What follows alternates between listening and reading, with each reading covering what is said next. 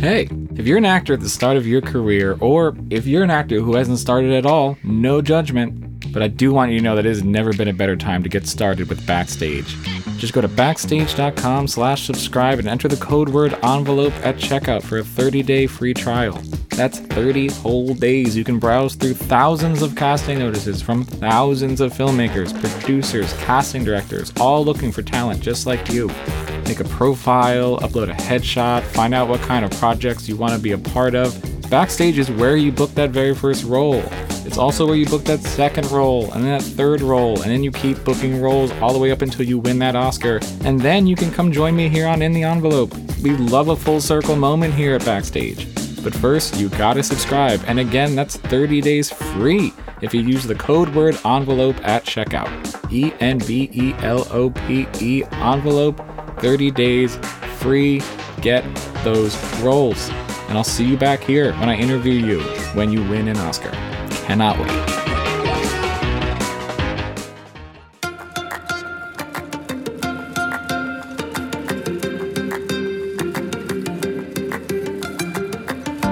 Welcome to In the Envelope, a podcast from Backstage, the one-stop shop for actors and creators both above and below the line.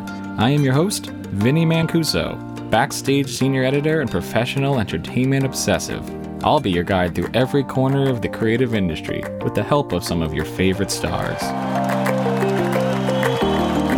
Here you'll find intimate, in-depth talks with today's most award-worthy names in film, television, and theater. Along the way, we'll get advice on living your best creative life, relatable stories of the highest highs and lowest lows, and maybe, just maybe, a rare peek in the envelope.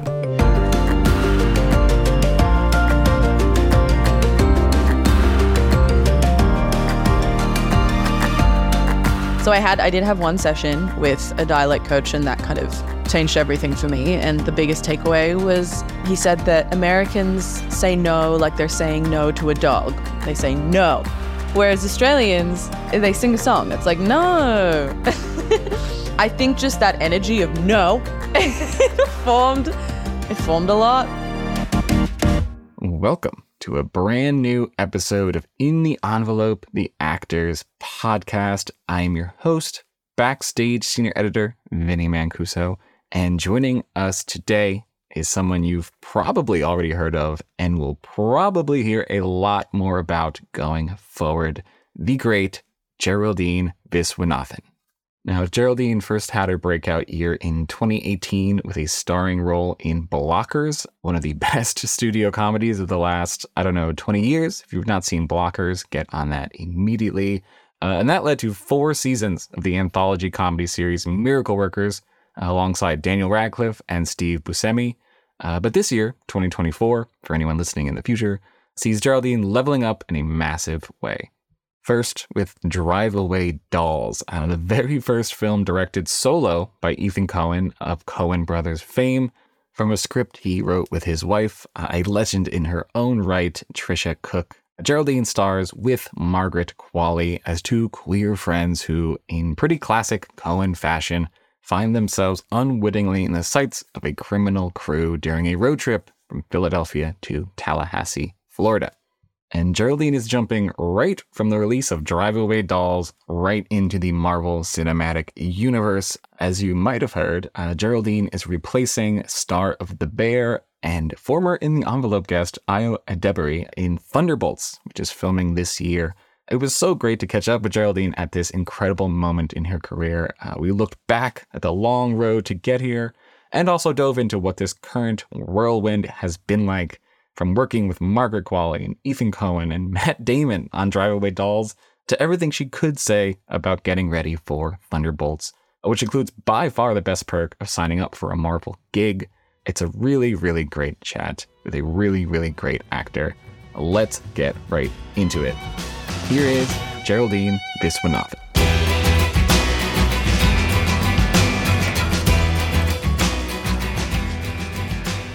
Geraldine, how are you doing? Thank you so much for being here during what I can imagine is a very busy time for you. Oh my gosh, of course. Yeah, I feel like it's been a bit of a whirlwind, and now I'm kind of like coming back up for air and going, wait, what is my life? before this, but it's good. It's an exciting time. Are you a reflective person? Are you somebody who likes to take that stock or like look back on how you got here, or is it kind of let's live in the whirlwind a little bit? Absolutely. No, I need process time. I need like some introspection, journaling, looking through my camera roll, going, what just happened? Because I feel like when you're in the whirlwind, it can feel a bit like blackout vibes. I think it's hard to be fully present when you're like, there's so many tabs open in your brain. Yes. Or your computer or literally. Yes, exactly. So I've been really relishing these quiet moments. I do love a camera roll scroll after a time like this. And you're like, what? Who? Like, when? Exactly. I'm like just kind of watching my own life happen, scrolling it like it's Instagram, being like, whoa, that was awesome. Is there any, again, I'm not going to, ask you to delve too deep into your own camera roll. That is your camera roll. But is there any particular like moment or memory where it was like really like, where was I during that? What was that for me? Yeah, I took a screenshot of me on the Kelly Clarkson show next to Jenny Slate, because I'm a huge Jenny Slate fan and I have been for so long, and it's just so surreal. And it was one of those things where like, I was doing the Kelly Clarkson show and then I had 10 minutes to change over my outfit and my look to go on the Seth Meyers show. And I was just so, once again, kind of blacked out that I kind of didn't even get to take in the fact that I was like hanging out with Jenny Slate, who's such an idol of mine. Absolutely. We had her on the show when she was doing Marcel the Show, and she's just she's everything you want her to be in conversation and more. She's dream girl. Absolutely. So I hope that we can, be a moment of reflection for you because, at Backstage, we love to see the journey. I can't wait to talk about Drive Away Dolls and everything else you have on your plate, but we do want to go back to see how you got to this very exciting state. I do want to ask about something, and this is something I've always enjoyed doing because I couldn't really verify whether or not it was true. So I will just ask you, is it true that you did a Kodak commercial when you were 4 years old?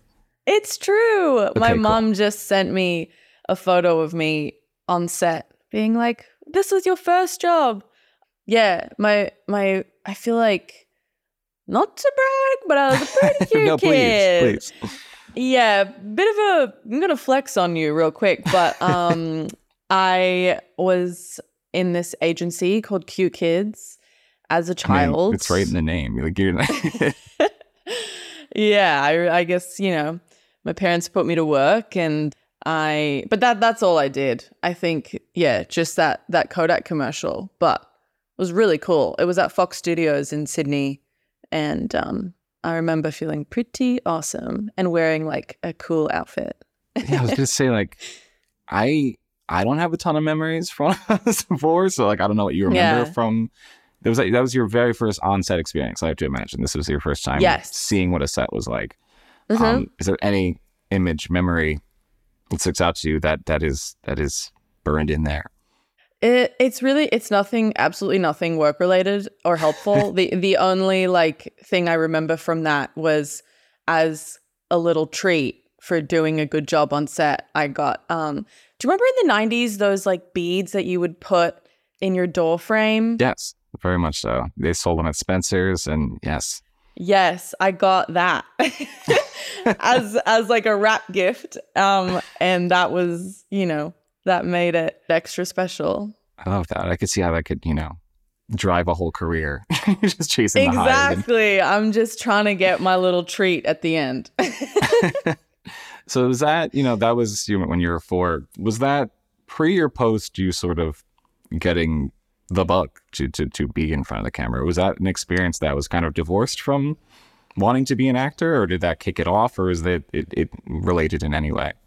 I think it was pretty pre. I think I was a really chatty kid. I loved like all my baby videos. I just don't shut up. Like I just am telling stories so passionately, and like my brain is going so much faster than my mouth. Like my knowledge of words. So I'm really struggling to like, I'm just not making any sense, but I'm just telling stories with such passion and conviction. And I think that's what led me to getting into the performing arts school in my hometown. There was like, there was like the public schools and the private schools, and then 2 selective schools. There was like a smart school and a performing school. And they just kind of, I was 6 and they just put me in front of them and I was just like, blah, blah, blah, blah, blah, blah. And they were like, you're welcome here. That's performing, I guess. So yeah, I feel like it really just, how cliche to be like telling stories, but I think I just had that sort of disposition pretty early on, and then got the bug a bit later, I think. And I kind of remember when I got the bug. When was it? Not to jump ahead in my questions, but when was this bug? Imagine I don't tell you. Like that is none of your business. Yeah, and you'll have to wait. I was in 5th grade and I would always audition for the school plays. Never got them. Don't know what that's about, but just was like always just kind of on the outside. And then eventually they let me do like they gave me one line in one of the plays and it was a joke and about watching TV. Like, and the joke was kind of like, kids watch a lot of TV, right? Classic. And yes. The parents loved it. And it kind of just, it went off. I just remember getting a laugh and just being like, wow, this feels awesome. Like I remember that feeling so distinctly, and like remember where I was standing on stage, and that's, I think, when I was like, okay, I'm a bit addicted to this. And then I just became like a certified drama clowning freak throughout the rest of school. At that age, are you employing any technique? Are you like breaking it down in any way, or is that at that stage are you kind of just purely following instincts? I think following instincts. I think I watched a lot of TV, Yes. a lot of sitcoms, like a lot, and I feel like I got a lot of my training or just sort of like understanding of comedic timing or like joke structure through that. I think I watched like Friends, obviously, Third Rock from the Sun, Arrested Development. I think just these binge, absolute junkie for it. And I think that just sort of has influenced my instincts. No, I didn't really have a process back then.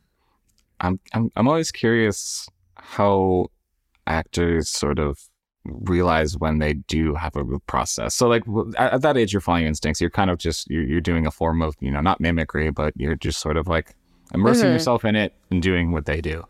But you did go through a lot of formal training, and you, like you said, you went to a school for performing arts, and you did a few more classes even after that. I'm curious, what from your formal training did you most add to the toolbox? What is something that you still sort of go back to that is from training? Yeah, I mean, it's interesting. I feel like drama in school was very much training for like stage and how to like own a space and status on stage, and kind of these things that I don't really use a lot now. And then a lot of training I did when I was sort of, aspiring to be an actor was like a lot of auditioning training, like self-tapes. And I think I did do one class that really changed the game for me on self-taping. And that was really the crux of it. There was a lot of technical things like eye line this way, not this way. And, be still, have like do something with your hands in the beginning so that when the casting director sees the thumbnail, that yours will stick out because your hands are up. Like just really like technical tips and tricks and stuff like that. Tips and tricks. And then in terms of like, now I'm kind of just flailing about. I don't know. I think I'm still, I'm definitely honing in on what my process is, but it's a lot of I don't know. I think I listen to actors talking about it and talk to myself and go crazy. I'm still nailing that down for sure. I was going to ask you, do you still sort of feel like you're figuring that out? The idea of having a process, would you say that you don't have set in stone, here are my steps? Or are there things that you sort of, it doesn't have to be like, you do the Meisner or whatever. It doesn't have to be like, here's what I do. It's like, but are there things that have helped you in, because you've done a wide variety of genres and roles and stuff like that. Is there something that has helped for each one, or does it kind of depend? Yeah, I mean, it depends. There are a couple of things that I do pretty much every time, which is like write down a list of characteristics about the character that's in the script. I saw Jessica Chastain talking about like doing one row that's what you say about yourself and one what other characters say about you. I thought that was really cool. But I've kind of just done, I remember doing, I did do one class in like a woman's garage when I was like 18 and in LA. Sounds like most classes in LA. Yeah. It was interesting. But one thing that she did, we would like write down a list of characteristics and then sort of like meditate on that and try and go down each word and see how you identify as those things, which I think is a good way of kind of, locating how you feel similar to someone or how you feel really dissimilar to someone, and then like understanding that gap. But that's one. I think like journaling is something that I do in my life every single day. I feel crazy without it, so it's a very natural extension of my process where I like to journal as the character. Sometimes I know some people write like books, and I'm just like, I don't know about that, but some core memories, some core relationships, just little things to help you get in that mindset. But so much of it is just instinctual, really.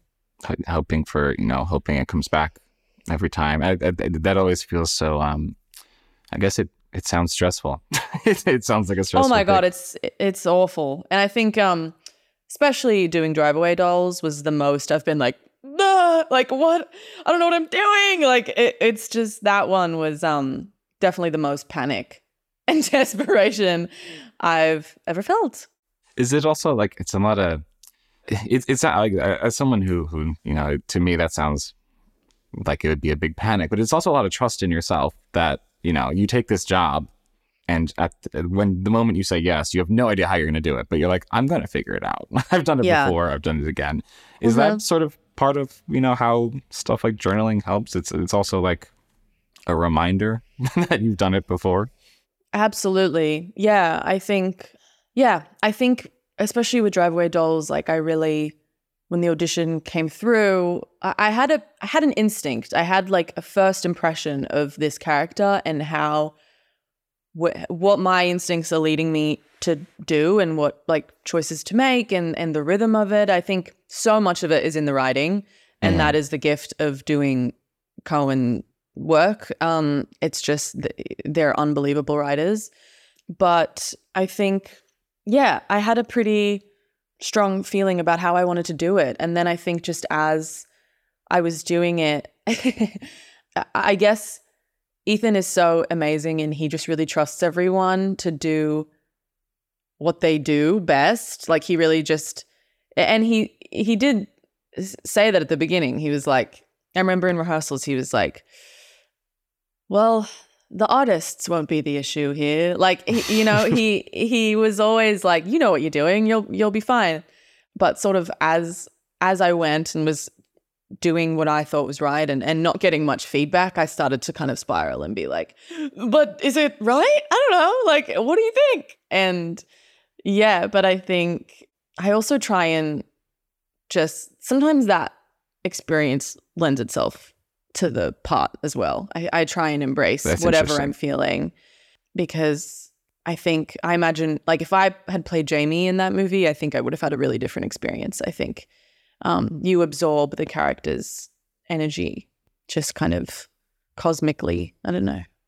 It's interesting that you say that you sort of use what's happening around you for the part. I think people on this podcast have said that before. I think it was like one of our very first episodes with like Sebastian Stan, who was like, his only advice is like, bring the day with you, whatever is happening around you. So I'm curious, when you're working with somebody like Ethan Coen, who has been doing this for a very long time, how does that sort of just his wealth of experience like manifest for you? Like, was it like a trust, a confidence that like he's done this before? How does working with someone who's been doing this for so long manifest for you as an actor working for that person? Oh yeah, I mean, I think beyond sort of like the intimidation, kind of like reverence that I had, I think he just was.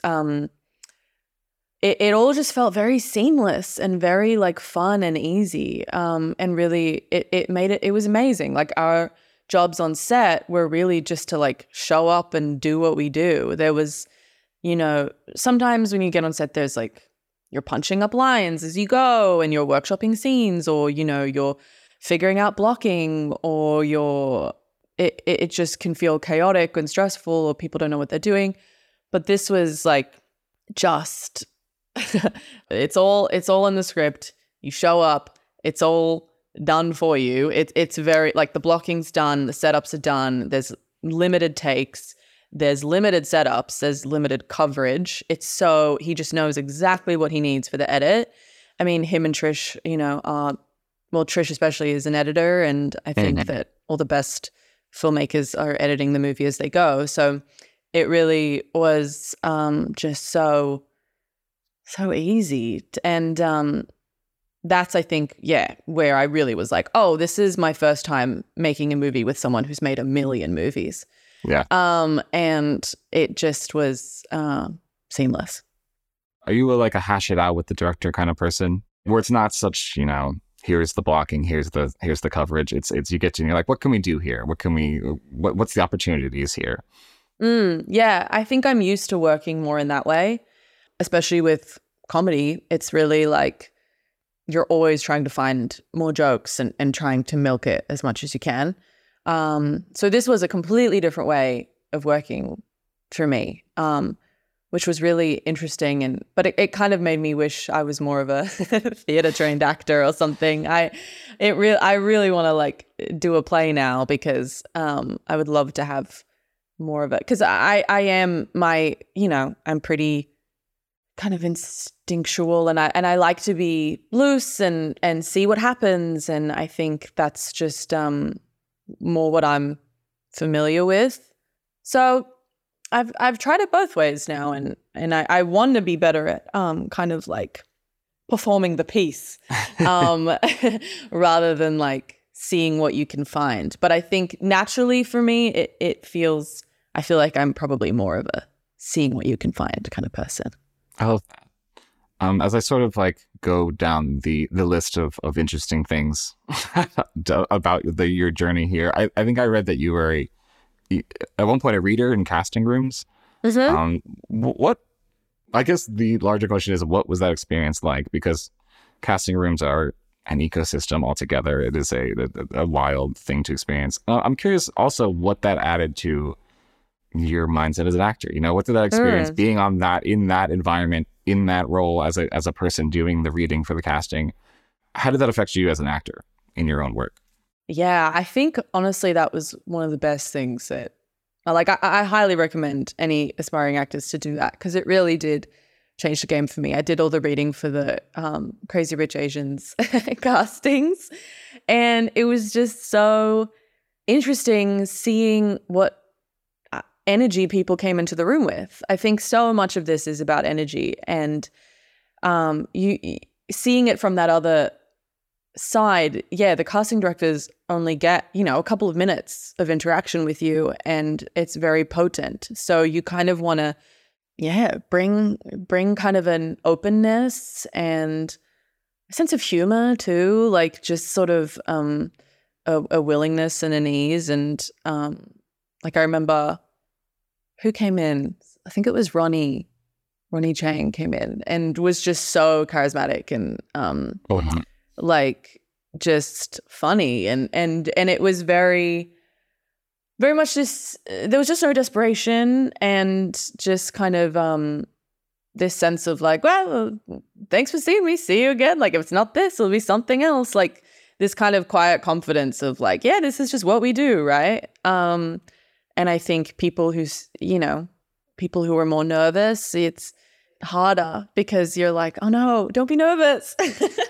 Like just enjoy it. So it was really helpful. And I think that coupled with like doing stand-up comedy, I think these were things that really helped me just take auditioning off the pedestal and make it less significant and just enjoy the process more. And it doesn't have to be scary.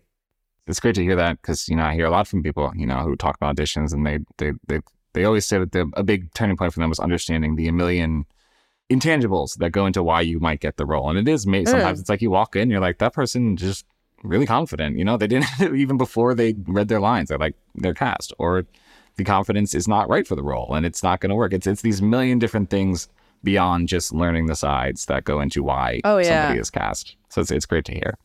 Yeah.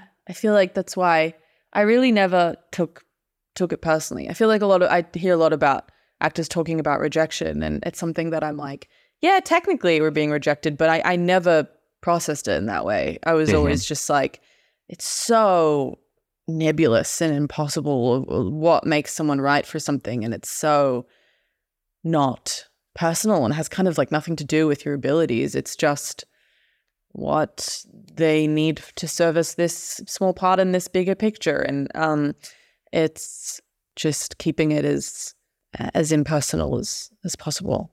Absolutely. You mentioned, that mixed with comedy really helped. I do want to ask you about, you had lots of experience in, stand-up sketch. You think you were in a group, Freudian Nip, in Sydney. Your first film role was in Blockers, incredible comedy. I think part of your persona has always been the comedy and the comedic timing.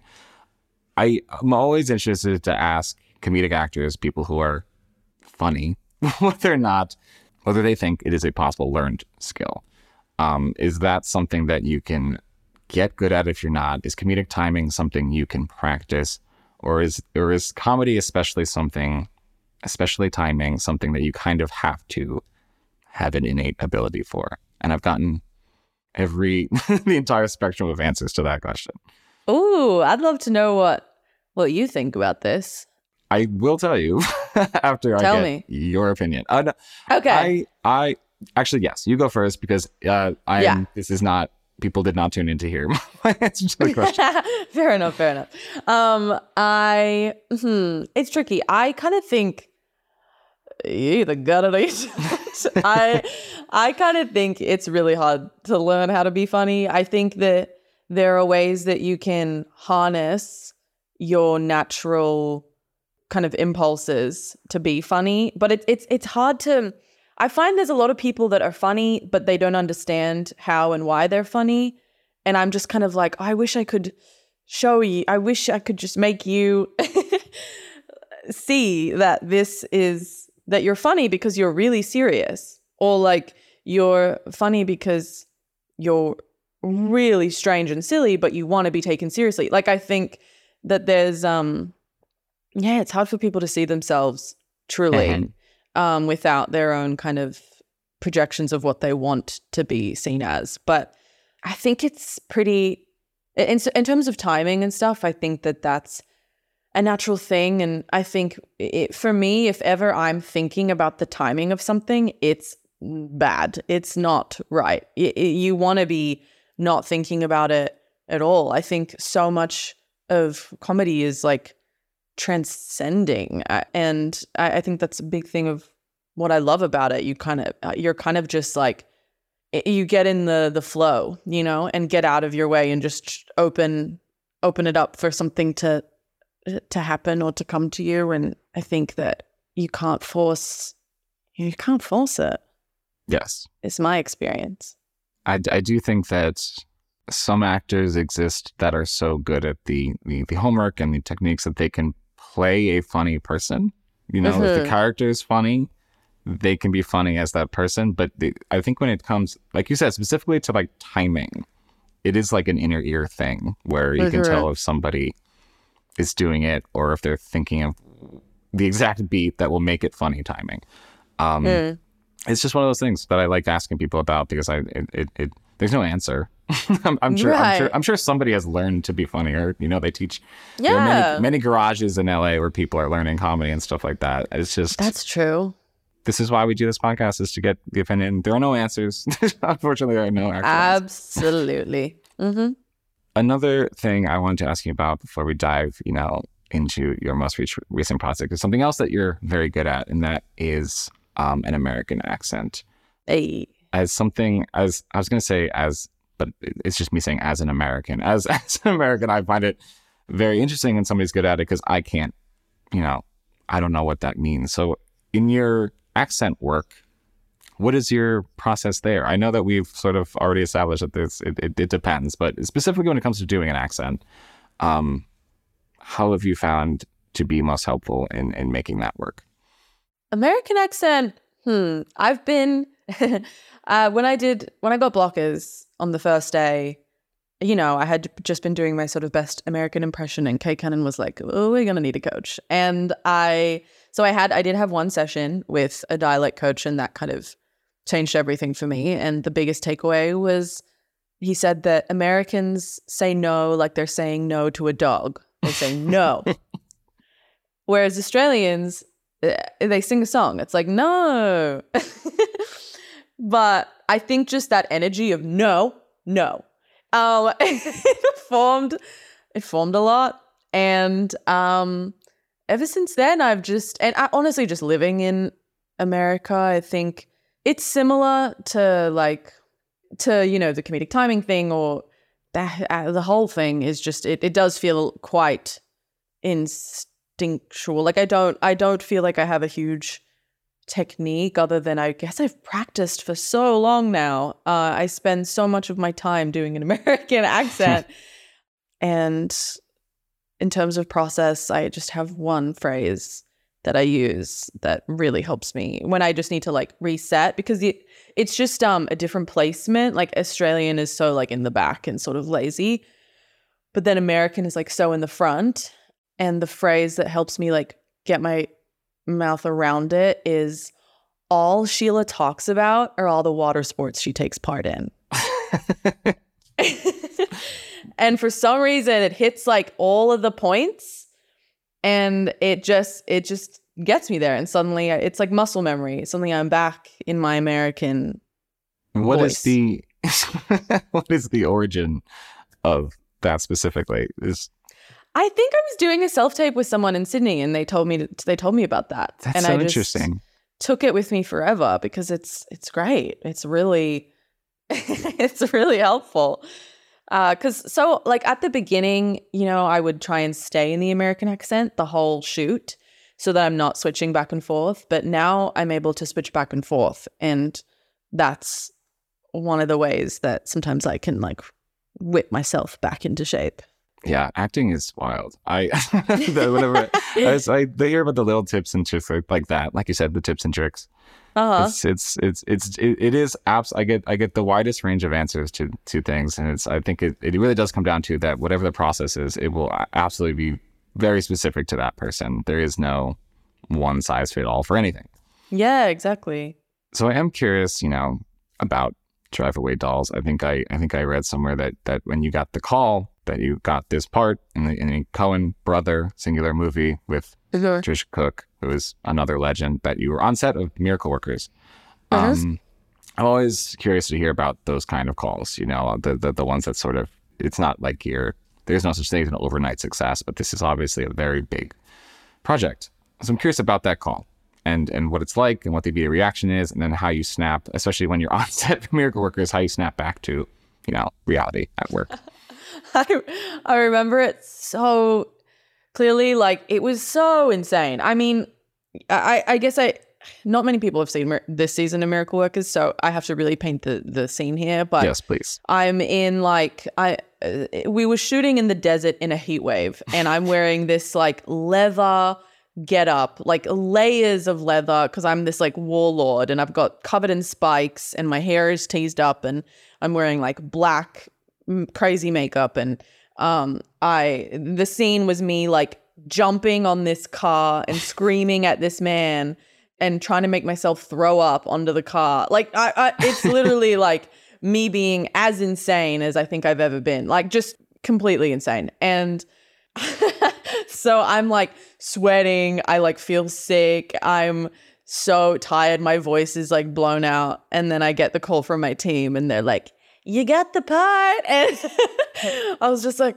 oh my God. It was just so, I mean, yeah, completely insane and surreal. And then, you just have to kind of like get back up and do another take of the insanity scene. So it was weird, man. But I think the whole I was working on Miracle Workers for the whole like audition process. And I think it actually really helped me because I was working and I had family in town visiting me and I was really busy. So it really took all the pressure off that process. It really was just like, oh, well, you like, you have to do this, obviously. So like make it work. But I wasn't, I couldn't think about it too much because there was just so much going on. And I think that helped me. I read that you and Margaret Qualley, your co-star in this film, didn't meet in person until after,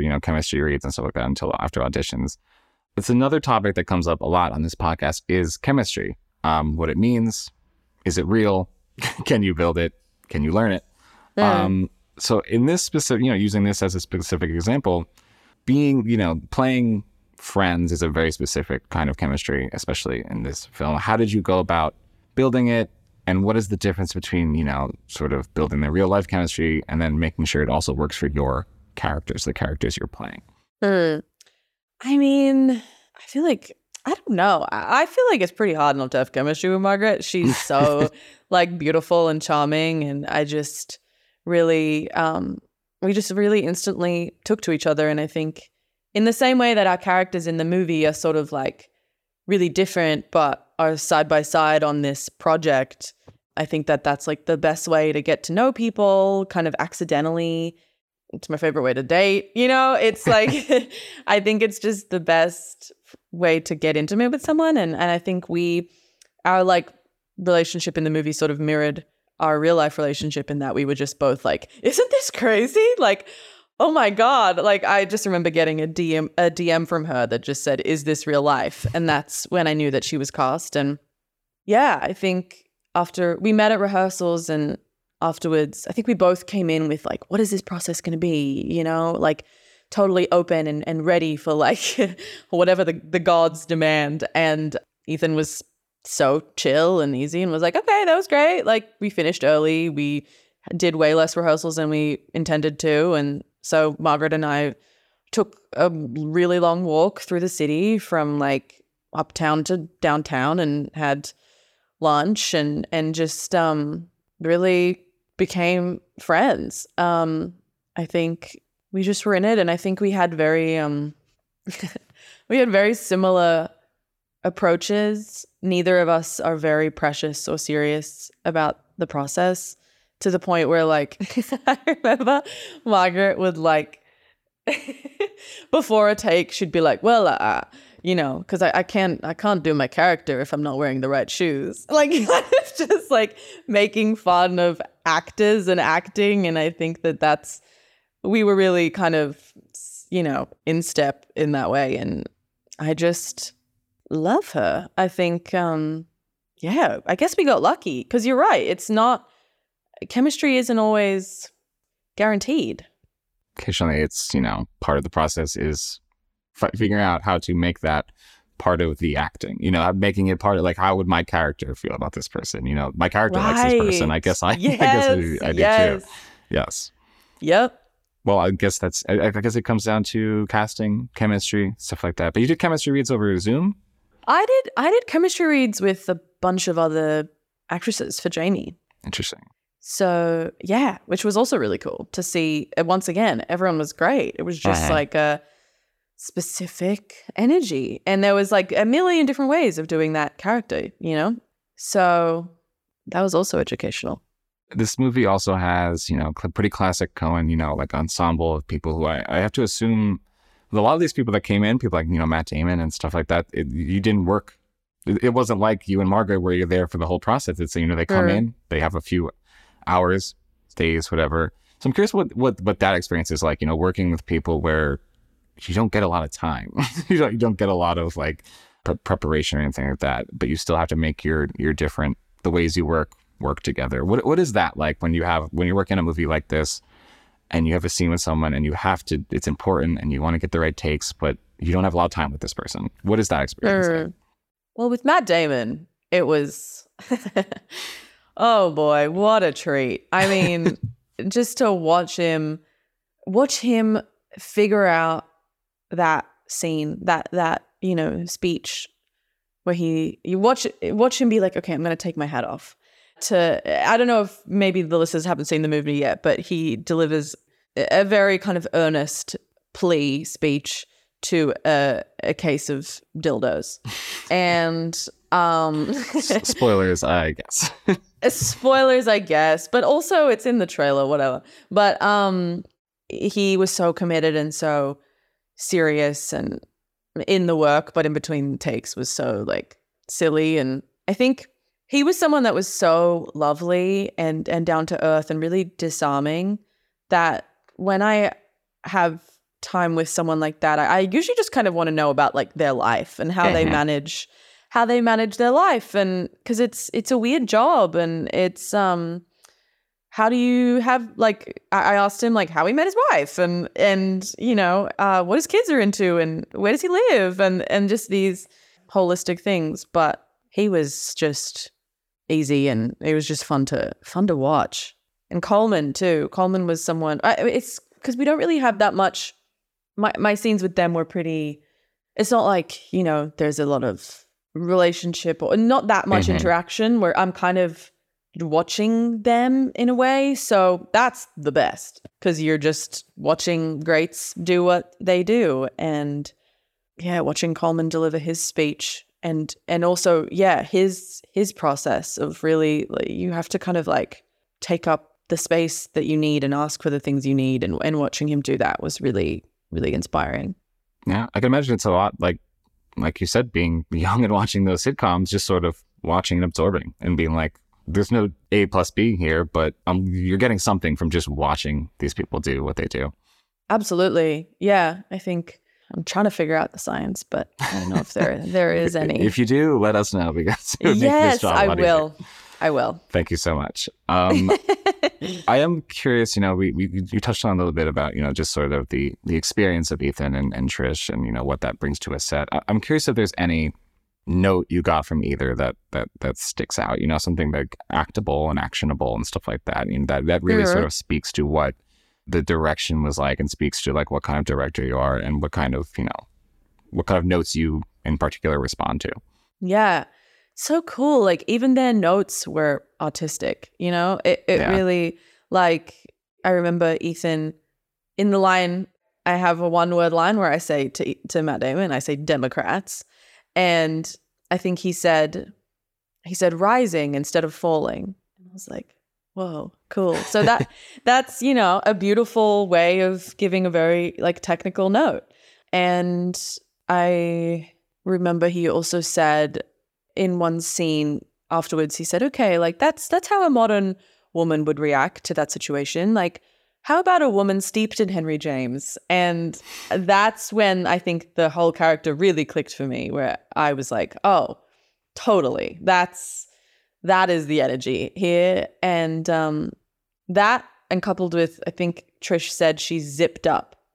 So that helped with the physicality of her. And they really, it's very minimal, but it's really precise and technical and great. There's not all this like shit that you have to sift through to understand what they're trying to ask of you. It's really direct and an art form in itself. So cool. So cool. Love that. So as we sort of come to the end of our time here, I do want to ask you about something that I'm sure you cannot say very much about, but it is Thunderbolts. I did want to ask you about it because we had Io on this show not that long ago. It was a couple months ago. I'm going to listen. Her.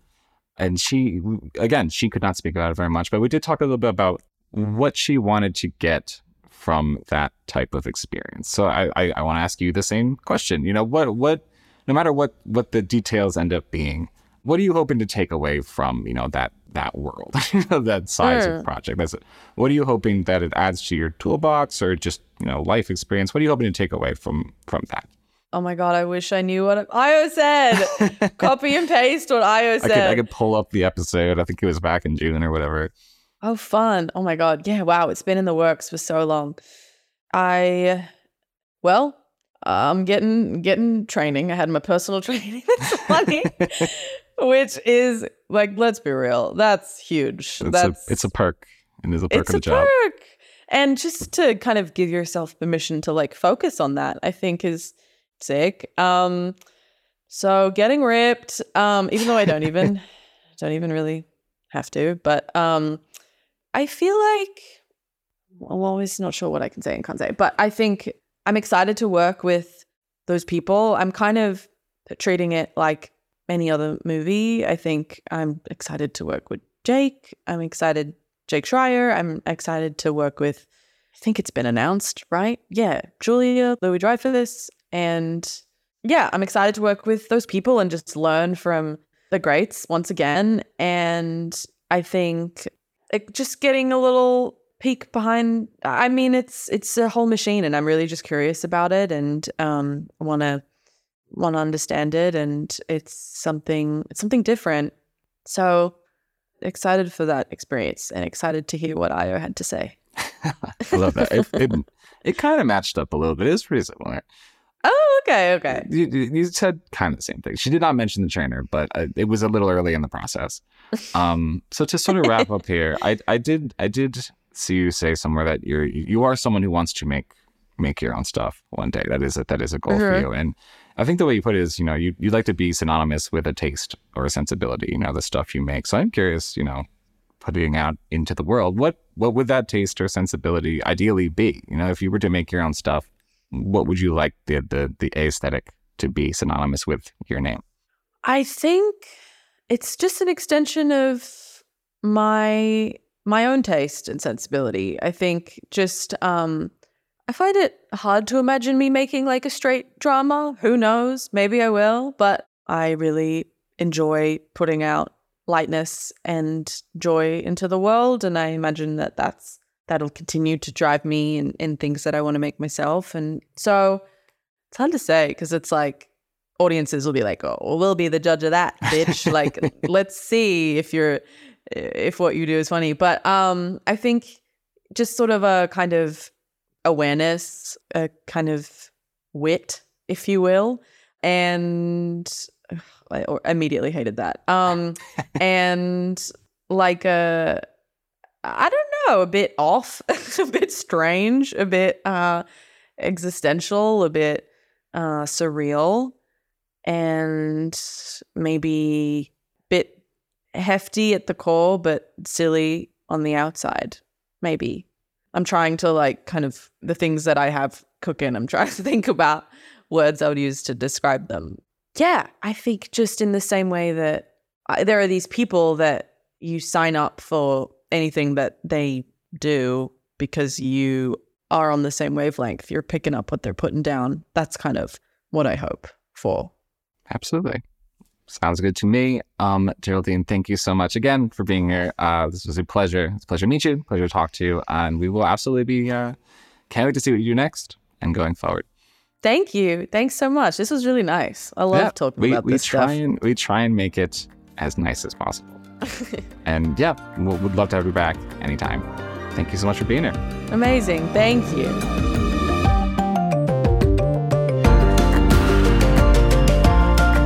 Thanks, as always, to our brilliant producer, Jamie Muffett, and to the whole team at Backstage, Samantha Sherlock, Mark Stinson, Caitlin Watkins, and of course, Casey Howe. Visit Backstage.com, and don't forget, you can subscribe to Backstage with code ENVELOPE at checkout for a free trial. 100% free, you simply cannot beat that. For more exclusive content, find us on Facebook and Twitter at In the Envelope, and subscribe, share, and leave a comment. Who should we interview next? Let us know. Thanks for tuning in. We'll see you next time for another peek in the envelope.